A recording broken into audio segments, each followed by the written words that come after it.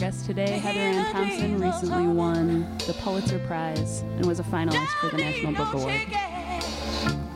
Well, just thank the Lord. People get ready for the train to Jordan. Good afternoon. You've got Living Writers. I'm T. Hetzel today.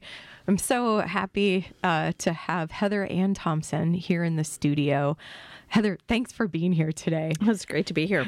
Braving some Arctic-type winds, it feels like, that are kicking up, and post hours of meetings by the sounds of it, the busy time of the term. But thank you for being here.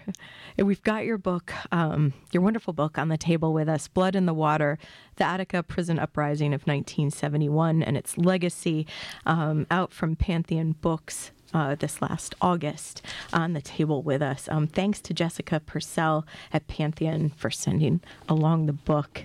So before we start, I'll just read the short bio and then we'll fill in the pieces, Heather. If that sounds good to you, too. Dr. Heather Ann Thompson is a native Detroiter, currently on faculty at the University of Michigan in Ann Arbor. The book that we have here, Blood in the Water, is a finalist for the National Book Award and on the best of 2016 for the New York Times, Newsweek, Publishers Weekly, Kirkus, Boston Globe, Best Human Rights Books. And having read the book, I'm sure that this list will be growing. I'm sure the LA Times will be wanting to jump on it, for example. So thanks for being here. And we've been trying to do this for a while. That's right. I think since maybe October, maybe even before, maybe September. That's right, yes. And because of your hectic touring schedule and speaking schedule, I think the last time it was Tavis Smiley. I think you were flying out for that show.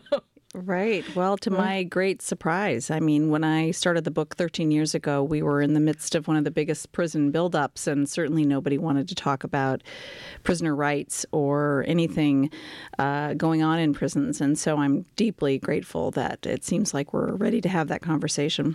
And it seems like maybe with the advent of the book's publication as well, there's been several, not only your scholarly articles that were out earlier, like in 2011, et cetera, but articles in the New York Times, the Daily Beast, like all, Huffington Post, sort of all across the media outlets. So it's becoming part of the conversation. Well, certainly. I mean, there's been a real very dedicated group of both formerly incarcerated folks, but also advocates and scholars who, for a long time, have been trying to get us to think really hard about what's happening in our criminal justice system, the place where we put now all of our resources and all of our faith that somehow it will be the thing that solves our social ills. And how can that be? Well, how can that even be?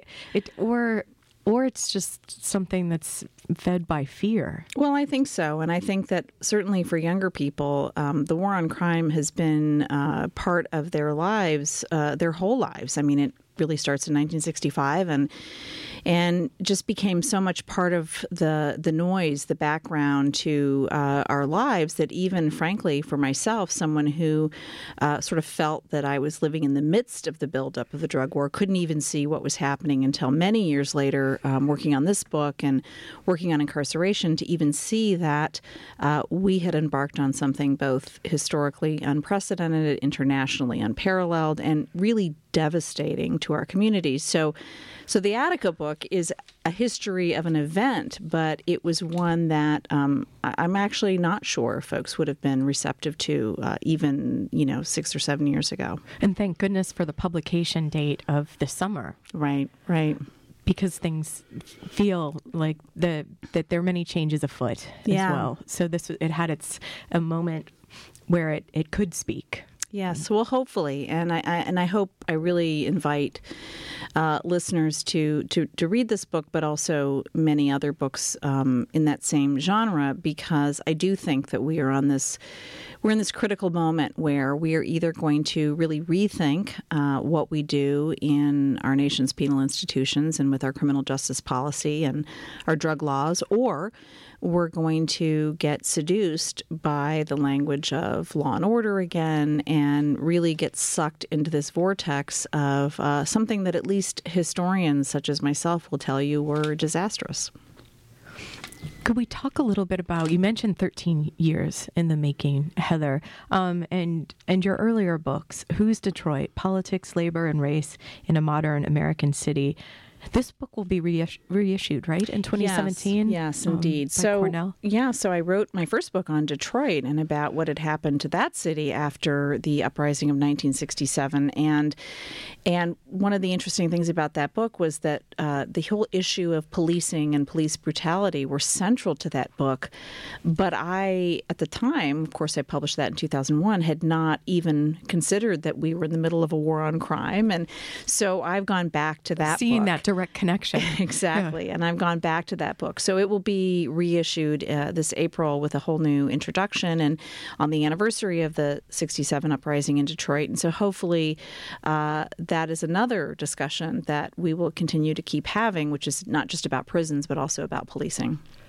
And I noticed that on the in the title of the book, and as we've been speaking, you say uprising very specifically, or actually the title of the book is Rebellion. No, it is Uprising. Okay, but activists in Detroit, like Grace Lee Boggs, would say rebellion. Other media outlets or some history books would say riot. So the word choice with uprising. Can you talk about that a little bit? I use actually to be writer geeks or so. Well, in the book, I use rebellion and uprising interchangeably, and I use them both frequently.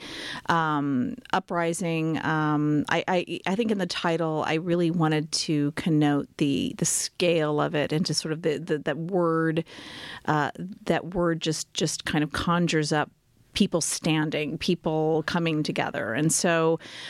Which the prisoners did in D Block. Absolutely.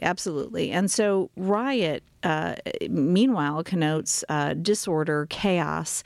And certainly for Attica, just for, listeners who don't know as much about this event, in 1971, in September of 1971, what led 1,300 men to stand together and stand up was really having endured brutal conditions, being fed on 63 cents a day, terrible medical care, 1 square of toilet paper a day.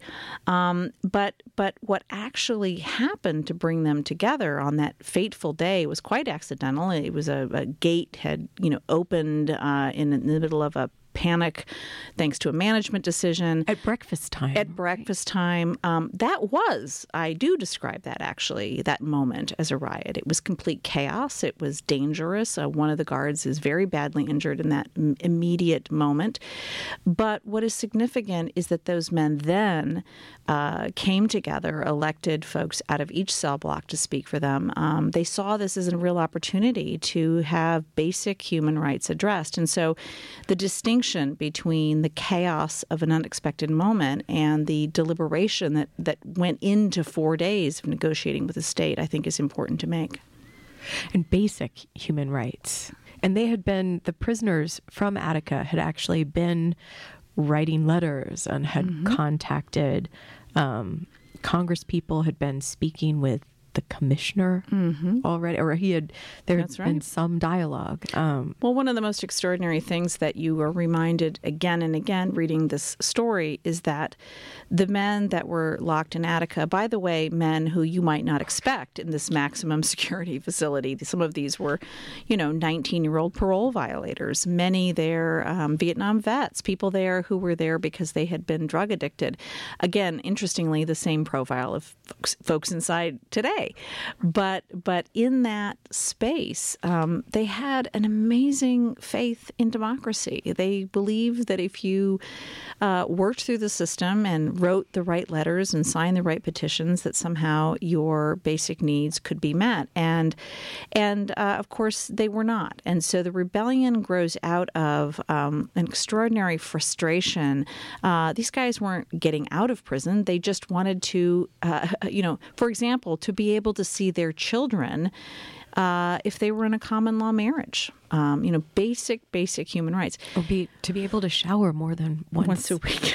Yeah, exactly. And so the story is really one that reminds us that what happens behind bars really is a marker of how humane we are as a society, both then and today.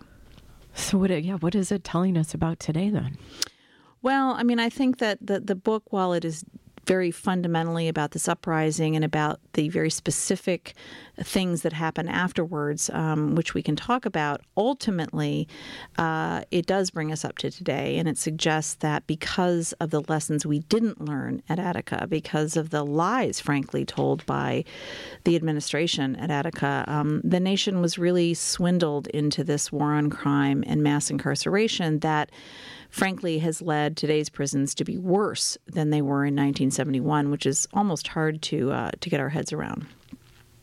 Because so many things, you would even think basic things like air ducts or ventilation or different things would be updated. Because it feels like how you describe Attica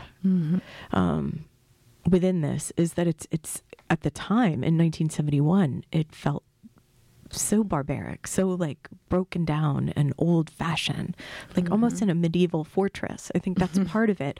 You have great images and photographs that are within the book as well, to go with the descriptive prose that sets the scene. And you mentioned earlier, Heather, the story that this book keeps to the story of 1971, and what happened thereafter, the years after, and then bringing us to the present, but it's very much rooted in this time and the people. Well, it is, but it is a story. It is very much. I mean, I'm a historian, and historians at bottom are rescuing stories from our past that we think are important to really dig into and uncovering in this book. Right. Maybe we can talk about that in the next quarter. But rescuing. Yeah, no, I think that's right. And so the book is fundamentally about this uprising, this rebellion, but readers may be surprised to learn that it's actually only the first, maybe third of the book that's actually about those days in Diyart of Attica. The rest of the book actually is about the state's incredible efforts to make sure that their own members of law enforcement are not held accountable for what will be the horror of the retaking of Attica. And, part of that story is, this is why it took me 13 years to do the book. It was, the state of New York does not want that story told, for sure. And so much of it goes into the courts, the legislation, And what's incredible to me also is that how easily this reads. It doesn't. Well, thank you. It's not a dry history book. Well, I appreciate that. I mean, to me, it was really important to write this story as one that my grandparents could read. That someone who was not an academic, someone who I didn't want it to get bogged down into jargon or, discipline-specific prose. I really wanted the corrections officers, the prisoners, the lawyers, the judges. I want to take you into Rockefeller's living room when they're talking about this, or President Nixon's White House, or his pool house, where he held the meeting so that the state could get their story right. Exactly. I tell you, Heather, I had a hard time reading this book in the evenings, and I thought that once, like the Attica days, the uprising, and then the taking back were over, it would be less disturbing, but it's not. Right. It's very much not. It's such a different kind of violence, but it's still violence. Well, and that's injustice. That's the part that I think that, I learned, and I think that most people will find new, which is that, many Americans knew that there was this uprising at Attica in 1971, and many knew that the police on the fifth day retook that prison with extraordinary violence, essentially killing, 39 men, severely wounding a total of 128 men. Mind you, none of the prisoners or the guards had guns. This was all directed at them, right? Exactly. The hostages inside. But that extraordinary violence of the retaking of the prison was really just the beginning. My research discovered extraordinary torture that went on after that. And then perhaps, as you mentioned, most disturbingly, that from the sort of lowest levels of power to the highest, meaning the presidency and the Supreme Court of the United States, everybody turns a blind eye to what is clearly a story of atrocity and clearly a story of abuse. And so my book really digs into how did that happen? How did what was in essence a cover-up and what in essence was telling the nation a faulty narrative of Attica? How does that happen? And that's what I tell you in the book. We're going to take a short break. Today on the program, Heather Ann Thompson is here. Her book, Blood in the Water, The Attica Prison Uprising of 1971 and Its Legacy. I'm T. Hetzel. We've got the Liz behind the glass. We'll be back.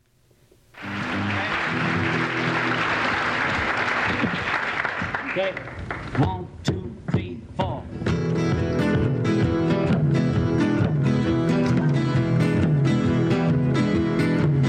What a waste of human power, what a waste of human life. Shoot the prisoners in the tower, 43 poor widowed wives. Attica State, we're all mates with Attica State. All together now.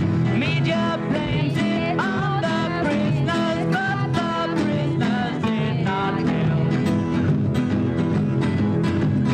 Rockefeller pulled the trigger, that is what the people feel.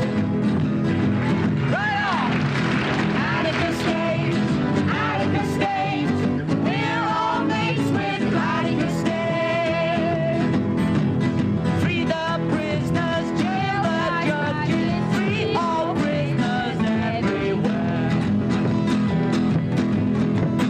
All they want is truth and justice. Welcome back. If you're just tuning in, I'm glad you did. I'm T. Hetzel. You've got Living Writers here on WCBN FM Ann Arbor.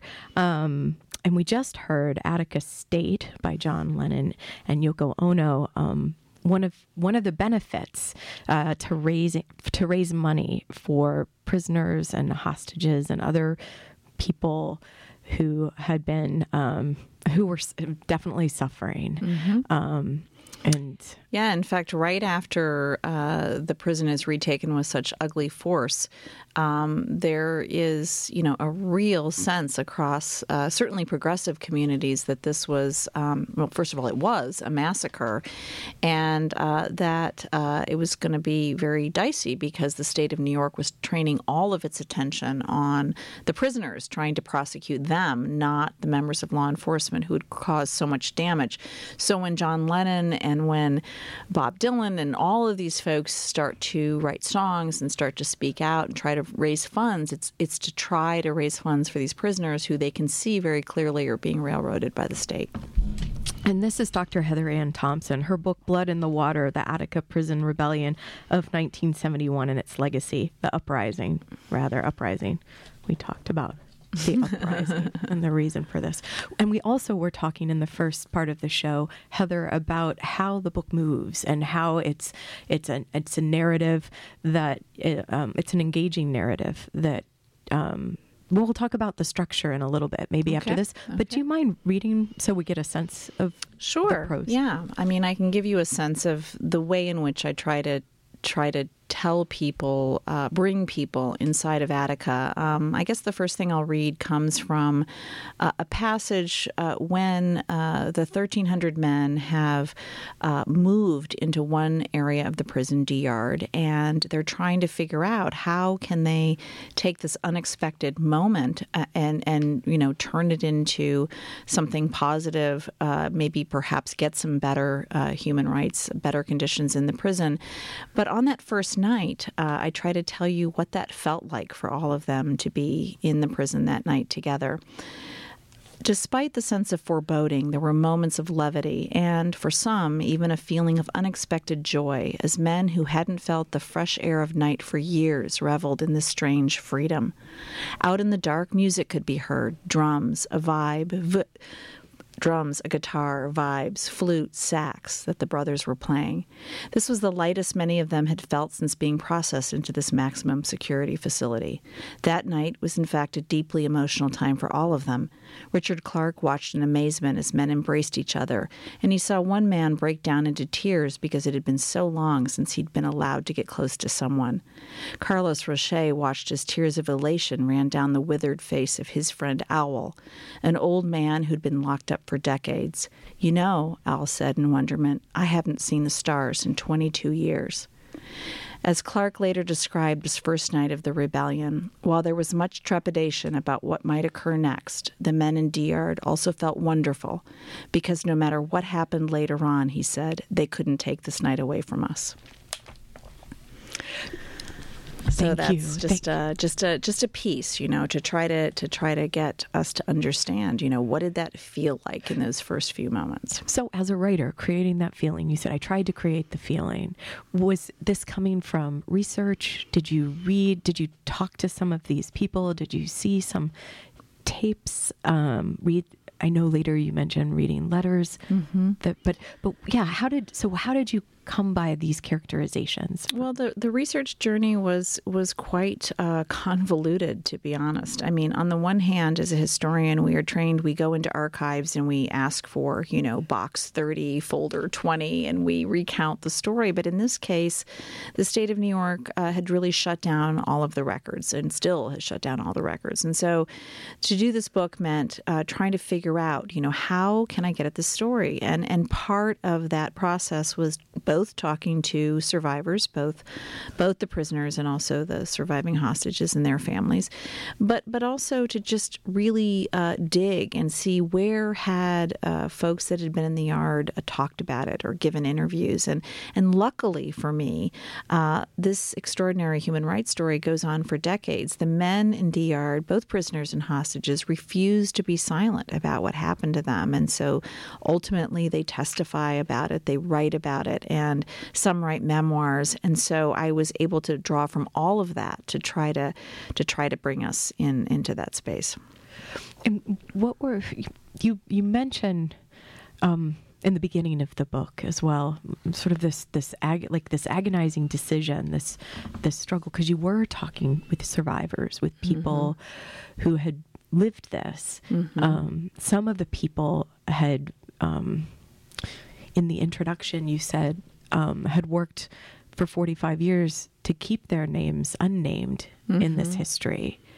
Well, so one of the really remarkable things about this story is imagine that on September 13th, 1971, the state of New York sends in hundreds and hundreds of state troopers armed to the teeth, and within 15 minutes, it is a bloodbath, thanks to them. But then somehow... But they also use gas. Oh, my God. This is right. This is after they've already incapacitated everybody with tear gas. Which would have taken it back. Exactly. But imagine that after this extraordinary moment of violence, that never is any member of law enforcement held accountable. So part of my research was trying to figure out who were these men?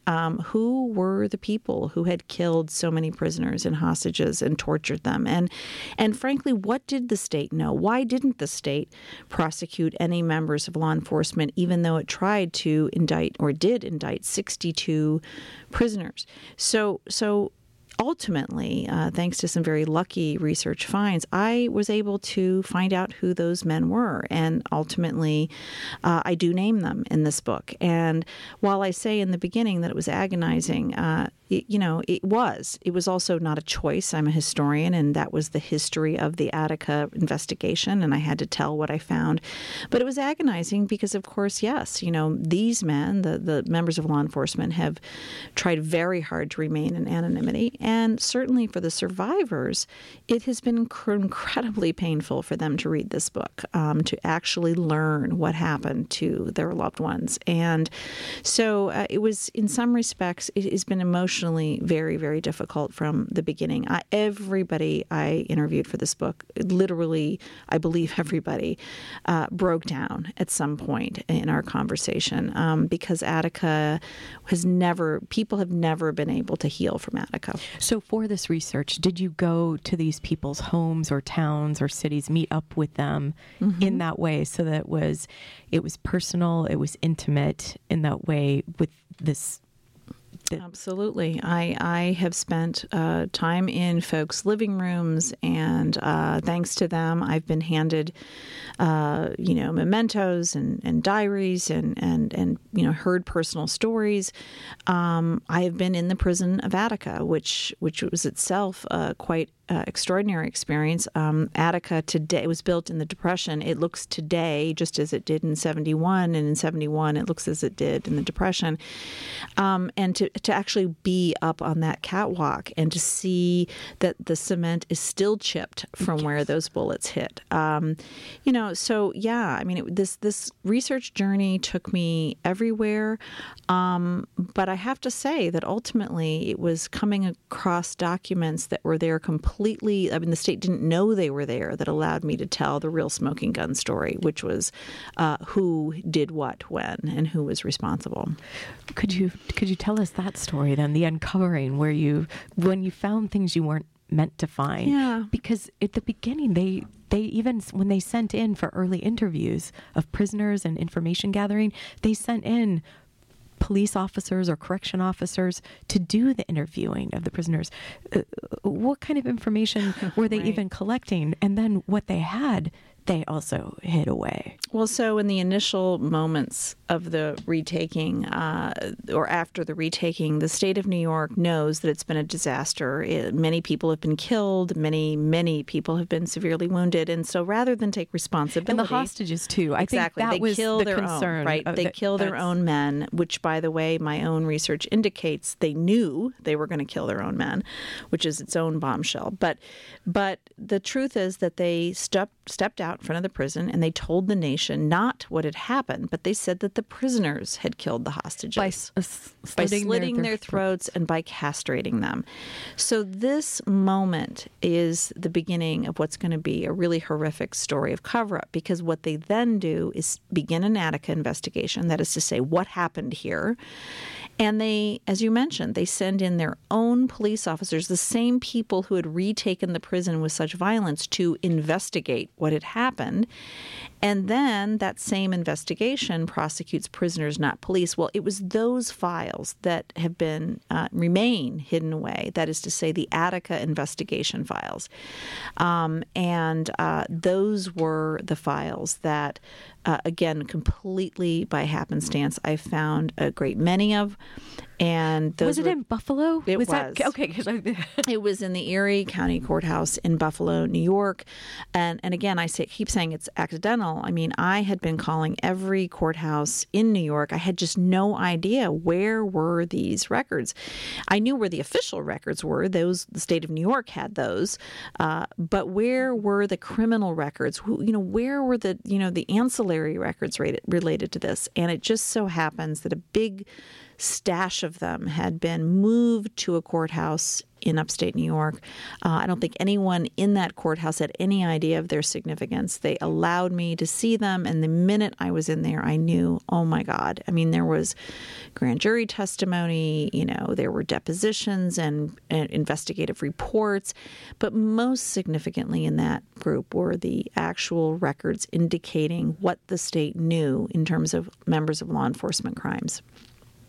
So what did that look like when you were holding that in your hands? How were you able to piece that together there? Well, I mean, this was not, I can't take credit for that. The reason why we know what we know is that at the time, back in 1974 and 1975, there was an investigator inside of the investigation, Malcolm Bell, who was trying to prosecute members of law enforcement, and he kept getting thwarted.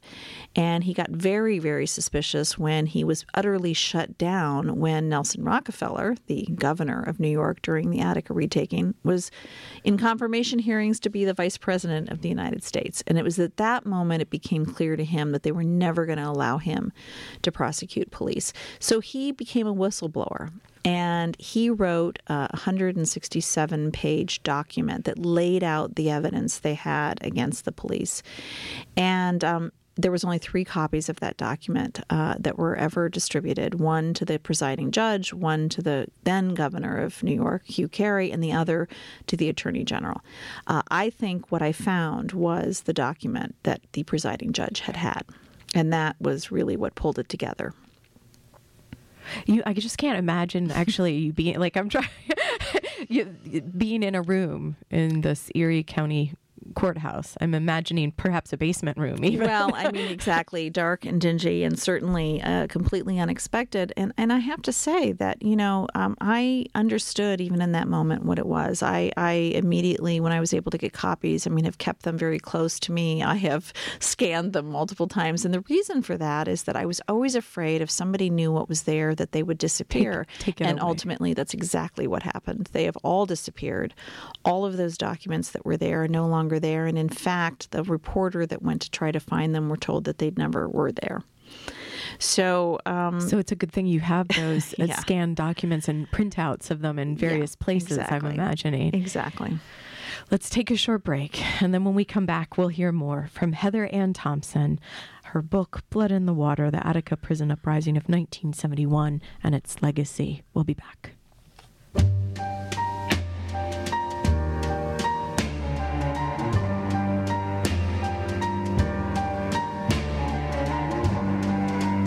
I heard those rumors. You'll soon be gone. They say there's no use in holding on. But I love you so. I would die if I let you go. Say it's not true. No, no, no, no. I'm losing you. I'm losing you. They say you cheated. They tell me you lied. But that don't change the way I feel inside. And if it's so. Welcome back. You've got Living Writers. I'm T. Hetzel. Today on the program, Heather Ann Thompson is here. The book, Blood in the Water, The Attica Prison Uprising of 1971 and Its Legacy, out this August with Pantheon Books. Heather, in the last quarter of the show, you read a section of the book for us to show us what it was like in D Yard when the prisoners and the hostages actually knew what was happening, that they were out there. It was day one, the evening of day one. Now, moving forward in the book, would you mind reading for us? Sure. So just by way of a little background, so the negotiations go on for 4 days between the state of New York and the prisoners in D Yard. They have brought in observers to help them oversee the negotiations with the state. And in the midst of this, though, there's a great fear that the state is in fact not negotiating in good faith, that they're going to plan a forcible retaking, because outside of the prison are hundreds and hundreds and hundreds of state troopers passing out weapons and itching to get inside. And not assigning weapon numbers to people's names. There's deliberately not. No planning. There's deliberate non-planning. Exactly. They want to make sure that the troopers who are going to go in have no accountability, that we don't know what serial numbers of the weapons they are carrying and so forth. But for the men inside, and by day 4, it was both the hostages, who were the civilian and guard employees, and the prisoners were both essentially begging the state not to come in, to let these negotiations continue. And everyone was clear that if the state came in with force, that it would be a bloodbath. My reading is from this moment when everyone finally understands on the morning of the fifth day that the state isn't going to come in, that it's pretty likely that the state is about ready to come in. A helicopter, a surveillance helicopter has gone overhead, and the prisoners make this decision to take hostages up onto the catwalk. And this is really part of a plan to surround them with these guys that have these sort of makeshift weapons to hopefully dissuade the state from coming in. In other words, the message they're trying to send the state is, if you come in, you're killing your own, right? So I take you to that moment up on the catwalk in a discussion between a hostage guard by the name of Mike Smith and a prisoner by the name of Don Noble. Up on the catwalk, prisoners and hostages alike waited with hearts pounding for what might happen next, wobbling slightly because it was hard to keep one's balance while blindfolded. Hostage Mike Smith began having a serious discussion with one of his so-called executioners, Don Noble. Noble was one of the two prisoners who'd gone to great lengths to protect Mike from harm when the rebellion broke out 5 days earlier, and Mike was greatly relieved to hear this man's voice next to him once he had finally made it through D Tunnel and up onto the catwalk. Mike had been worried for days now that the state might choose to sacrifice him and his fellow hostages, and he felt the need to write a letter to his wife Sharon in case he didn't make it out of Attica alive. He'd gotten hold of a pen from one of the other hostages who had somehow managed to keep it hidden in his pocket, and he'd secretly written her a note that he then secured deep in his wallet. With the minutes ticking by, Mike and Don both expressed deep sadness that the last 4 days had come down to this. Then, after telling each other how to reach their loved ones, they made a solemn pact that if anything happened to either of them, they would find the other's family members and make sure they knew how much they were loved. No sooner had Mike Smith and Don Noble finished exchanging their personal information than they heard a sound that sent a chill down their spines. It was the ominous roar of helicopter blades revving up. Besides being able to hear it, Mike Smith recalled in horror, you could actually feel the concussion of the propellers. And that reading really takes us to this moment when the state sends in a helicopter that blankets these men with this toxic cloud, which is really a powder of CN gas, and it renders everybody nauseous and blinded and immobile. And that is when they sent in hundreds of heavily armed state troopers and corrections officers who begin shooting from the moment they enter. Who were wearing gas masks that they'd never worn before, never been trained to use, let alone respond, or you can't hear or see. They were given weapons that were outlawed in the Geneva Convention. Is this right? Some people that were they've never fired before. Rifles that they'd never been trained to fire. Some had shotguns that were shooting out a spray of buckshot. In fact, that's what ended up killing many of the hostages. But they also had taken off their identifying badges before they went in, which really kind of gets to the heart of what this was about. This was about retribution. It was about revenge. It was not just about having order in the prison, because in fact, even though order had already been really underway with the dropping of the gas, and certainly after the police initially went in, the shooting continues. The abuse will go on for days and weeks. So how, when you were writing this, as part of the process, you talked about knowing when there was this. I'm wondering how was it to write this portion of the book, the retaking these moments and then thereafter? Well, I'm as a historian here at Michigan, I take writing very seriously with my students, and I think that writing is probably one of the hardest things that any human being has to do, or at least to do well.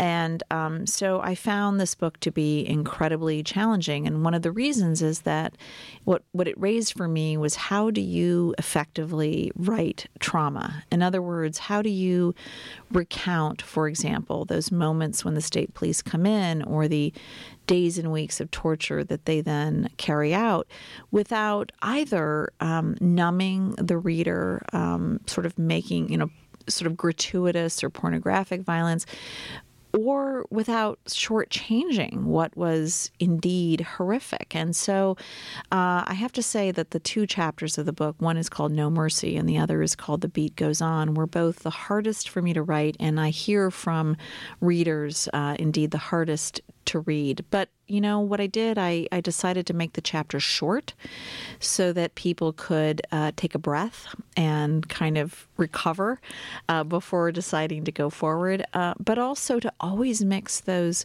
first of all, to let the people themselves tell those stories.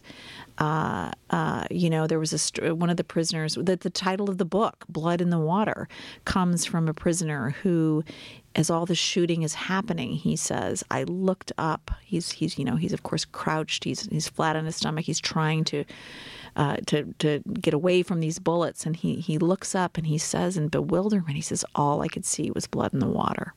So that's where the title comes from. And another prisoner tells of when he was in the midst of this kind of brutality and this torture, he says later, I looked up and I've never seen this much hatred in blue eyes. And, so I tried whenever possible to let people tell you themselves what they experienced. But the short chapters were for the readers, but also for myself when needed to take that break where you could kind of think about it and then move forward. So let's talk a little bit about structure. Since you're saying the short chapters, that was deliberate. And you start the book, I think, with a dedication. And your dedication, often it's just like one name or so. Right. Your dedication is unusual. So in the dedication to the book, other books that I've written, I obviously dedicate them to my children or to my husband. But in this case, I dedicated it first to all of the men who were killed on September 13th, 1971. And that, if you actually read it, if you know something about Attica, you know it's quite, it itself makes a statement, because I list these men alphabetically, which means that the prisoners and their hostages who were killed by the state are listed, in alphabetical order, not separated out, right? There's not a separate list for the prisoners and for the hostages. And that was deliberate because often these names are completely separated out. But I also dedicate it to all those who were scarred and maimed by the state's decisions at Attica. And that's because, indeed, the fallout from this was generational. One of the slain hostages, his son, ended up killing himself. Many of these families, both hostage and prisoner families, were thrown into such utter trauma that, frankly, to this day, they still suffer. So I wanted this book to be dedicated to them. And then, structurally, you begin then with an epigraph of 4 quotes. And so this also feels very obviously purposeful, the voices that are represented here. Right. So I pick quotes from all of the parties, or at least not all of the parties, but some of the most important parties that whose perspective you will hear or whose stories you will hear. And the first one is from an Attica corrections officer who was taken hostage, and he ultimately was killed by the state. And his epigraph is he's talking on that 4th day, but the night before the state comes in, and he's trying to impress upon the governor to keep negotiating. And he says, "You have read in the paper all these years of the My Lai massacre. That was only 170 odd men. We're all going to end up with 19 men. We are going to end up with 1,900 men here if things don't go right." I'm sorry, it says 1,500. So I wanted, to use that because I wanted people to understand that the hostages were terrified. They were begging for the state to be humane and to keep talking. I also have... and they were seeing the other side of the state. That's exactly right. And I have an epigraph, quotation from a National Guardsman, which I actually won't read because it is just too gruesome, and for what he saw on going into the prison. I included one from a state trooper, one of the few state troopers who tried to do the right thing later and tell his story. And he just said, "You wake up at night sweating. It was so overpowering to see that much trauma." And then, of course, I show the one from the prisoner about blood in the water.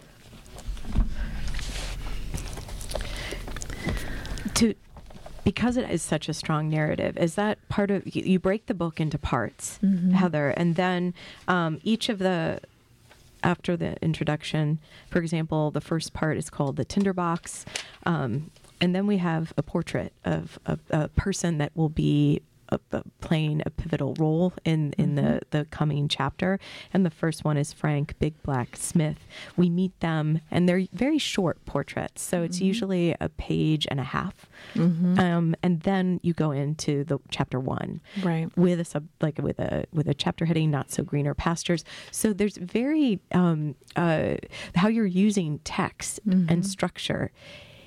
It seems very vital to the project. Well, the goal, it's interesting because I had to think again and again, what am I really trying to do here? And of course I began, what I tried to do in the beginning was I just simply want to tell a story that nobody knows very much about, this civil rights story that happens in 1971. But the deeper I got into the project, I realized that what I really wanted to do was to humanize the story, and in particular to humanize the people whose story this was. So the choice to begin every part of the book with a short window into various parties at Attica. So the first one is a little snippet about one of the prisoners who will become vital to the story throughout the book.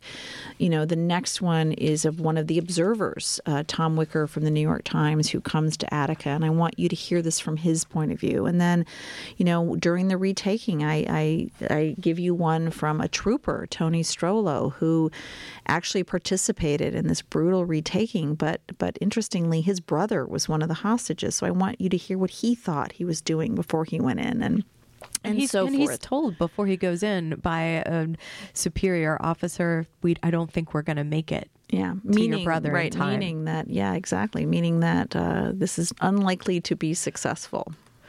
Let's take a short break, and then we'll be back. Today on Living Writers, Heather Ann Thompson is here. Blood in the Water, the Attica Prison Uprising of 1971, and its legacy. I'm T. Hetzel. We'll be back.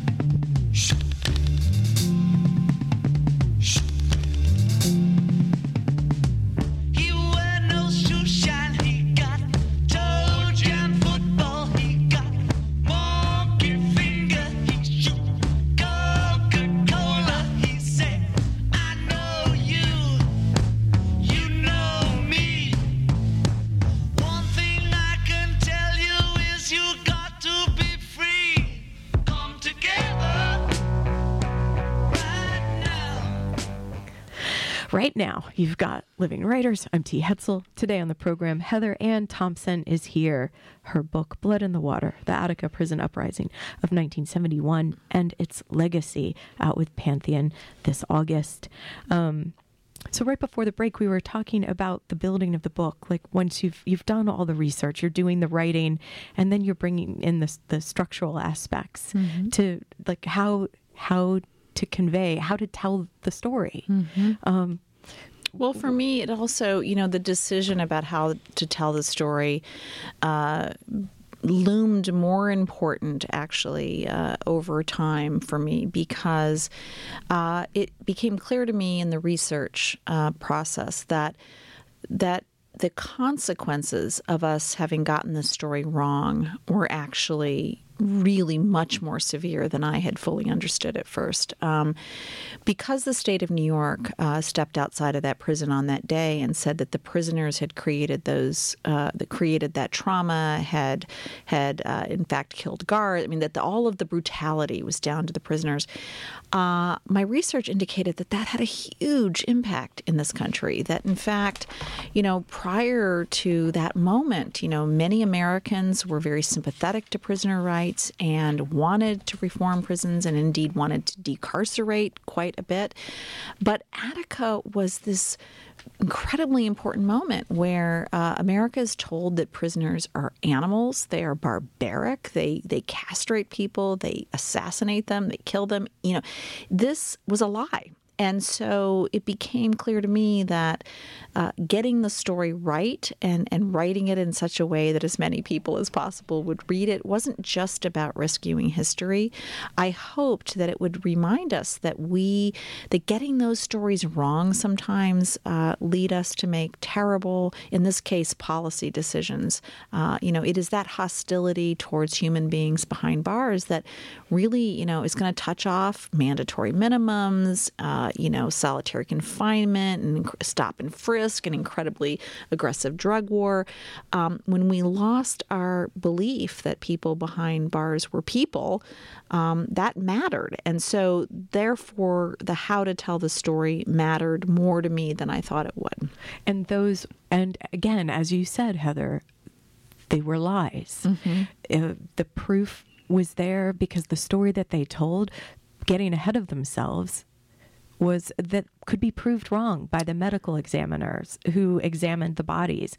There weren't, maybe someone had a nick on it, maybe two necks had a nick. Right, at the back of their neck because of the prisoners who had been shot and were falling. Yes, not at all the way they were not executed by the prisoners. It was gunfire that was clear. The state were the only ones with the guns.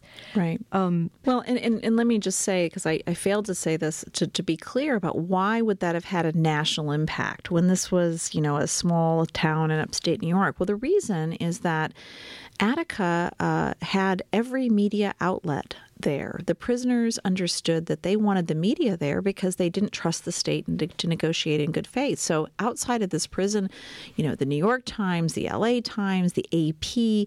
So when the state tells this lie about the massacre and why it had happened, that story went out on the front page of the New York Times, the LA Times, and every small town newspaper in America. That's what's hard to fathom, that they printed it right away. That's right. And even people that had been had gone in as witnesses, as observers, they believed it. They believed it. Yeah, because of course no one doubts the New York Times. No one doubts our most revered press outlets. But what it tells us, of course, is that when we do not dig into these stories and when we let the people with power always tell the stories, that literally lies can be told. And I'm not a conspiracy theorist. This is just what happened. And certainly one can ask, why did the New York Times print a story that prisoners had castrated hostages and had killed them? Well, this goes again to our core of who we are as a country. It's because they didn't doubt it. They didn't, they didn't question that a black man would castrate a white man, or that a prisoner would, kill a guard. And in fact, it just reminded me again of this importance of humanizing the people in the book, because that's what we've lost. We've lost this idea of the people inside are us, right? They are our, mothers, fathers, brothers, sisters. We've lost that piece of it. And this isn't just a morality tale, right? This actually has had huge consequences for our country, for our economy, for our, for what our children's futures look like. I think it's also interesting, Heather, that in the chapter Stepping Back, in the first half of the book, I'll just read from it. In fact, as one reporter noted after canvassing the various local towns near Attica, few people can be found on the rustic roads who accept the medical examiner's report that the hostages who died during the state assault on the prison were killed by gunshots, even though the governor himself had just conceded that those shots had probably come from the weapons of state policemen. Well, so there are people, there are heroes in the story, right? That there are people, even this one lone, coroner who can very easily see that everyone's been shot. Right. Even though in his autopsy bay, he's being intimidated by state troopers. And I mean, his life was forever hell for having told the truth.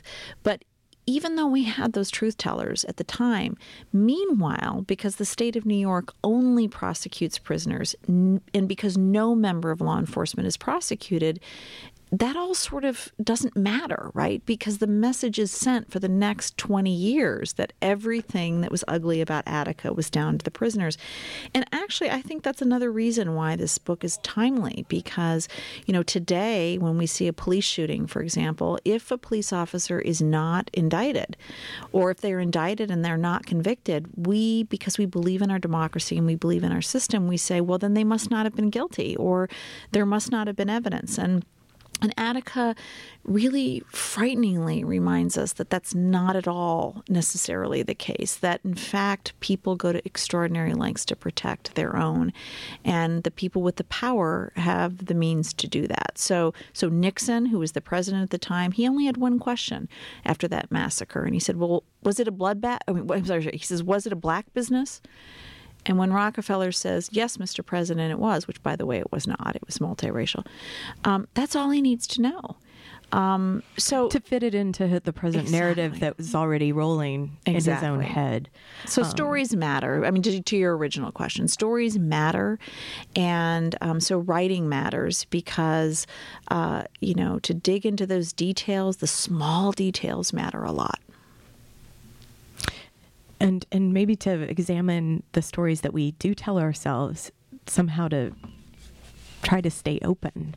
Yeah. To know that what's on the surface isn't always, what's first delivered isn't always the truth. Right. Because access to information is very difficult sometimes. Or even if it's convenient for us. That's right. To hear part of it or see part of it. And frankly, I'm not, I don't pretend that I know the full story. And I do say this at the end of the book. I mean, I want to be clear that even though this is hundreds and hundreds of pages of research and, hundreds of pages of footnotes, the truth is that, there are still thousands of boxes related to this that we have not seen. And so I don't even believe that this is the end of the story. I mean, I would love to know much more, for example, about the way in which the federal government was involved. We know that the FBI was on the scene. We know that, missives were going up to the Army, the Navy, the Air Force, the Marines, the CIA, every branch of the military and the government coming, on the heels during this uprising in a small town in a state prison. I don't think we know the half of it, but I hope this book at least recovers a lot of it. And the story matters. I think so. I think it matters. If our democracy matters, then this matters because everybody on the inside, whether they were a white prison guard who was 21, who was just trying to feed his family in upstate New York, who ended up killed, or whether this was a prisoner who was 21, who was just trying to be treated as a human being, the fact that we missed their stories and saw all of them as the enemy is really a tragedy. Heather, please come back next year to talk when your book is reissued. Yeah, Detroit is another moment like this, right? Yeah. The Detroit Rebellion of '67, and all these myths we tell ourselves about what happened to Detroit after that. I mean, that's what my other book talks about. So happy to come back and talk about writing and myth making. Well, then, so this is part one. Exactly. Then. Okay. That would be great. Thank you. Well, thank you. Thank you. Thanks, everyone, for listening out there. Today, Heather Ann Thompson, her book, Blood in the Water, The Attica Prison Uprising of 1971 and Its Legacy. I'm T. Hetzel. Until next time.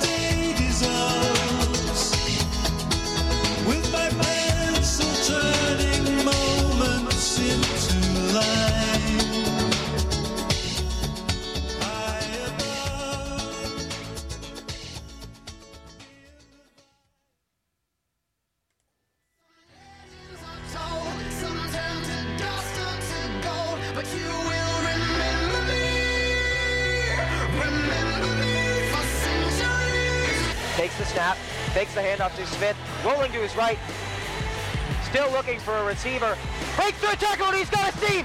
Down the sideline, touchdown Michigan! Gardner takes the shotgun snap, looks to his right and connects.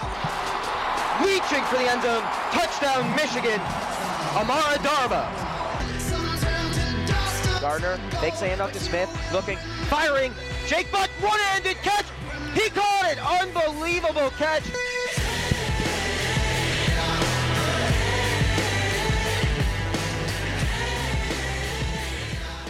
And with that, folks, hello and welcome to today's Wednesday edition of the Daily Sports Report here on 88.3 WCBN FM Ann Arbor. My name's Morris Fabry. I'll be the host on today's show. On the other side of the glass, I have with me Ian Lemersall, Kevin Klein, Nate Sorensen, and Alex Lopez. It is a full roster on the other side of the glass. And to get things started, we're going to talk about a sport that everybody here loves and follows avidly, Champions League soccer. This is a discussion mostly aimed between me and Alex. I assume we're the only two who watched any of it. But yesterday, probably the most important, the most watched, the most hyped game in the quarterfinals of the Champions League between Bayern Munich and Real Madrid. A high-octane affair that ended in controversial fashion. Alex, you watched that game. What did you see out there? I saw Bayern get robbed, in my opinion. Ronaldo's 2 goals were clearly offsides. He scored 5 over the course of the 2-game tie. He did have a good game, like on his standards. He did score 5 out of the 6 goals that Real Madrid did score. But like I said, the key goal, to take I think it was aggregate on 3-3.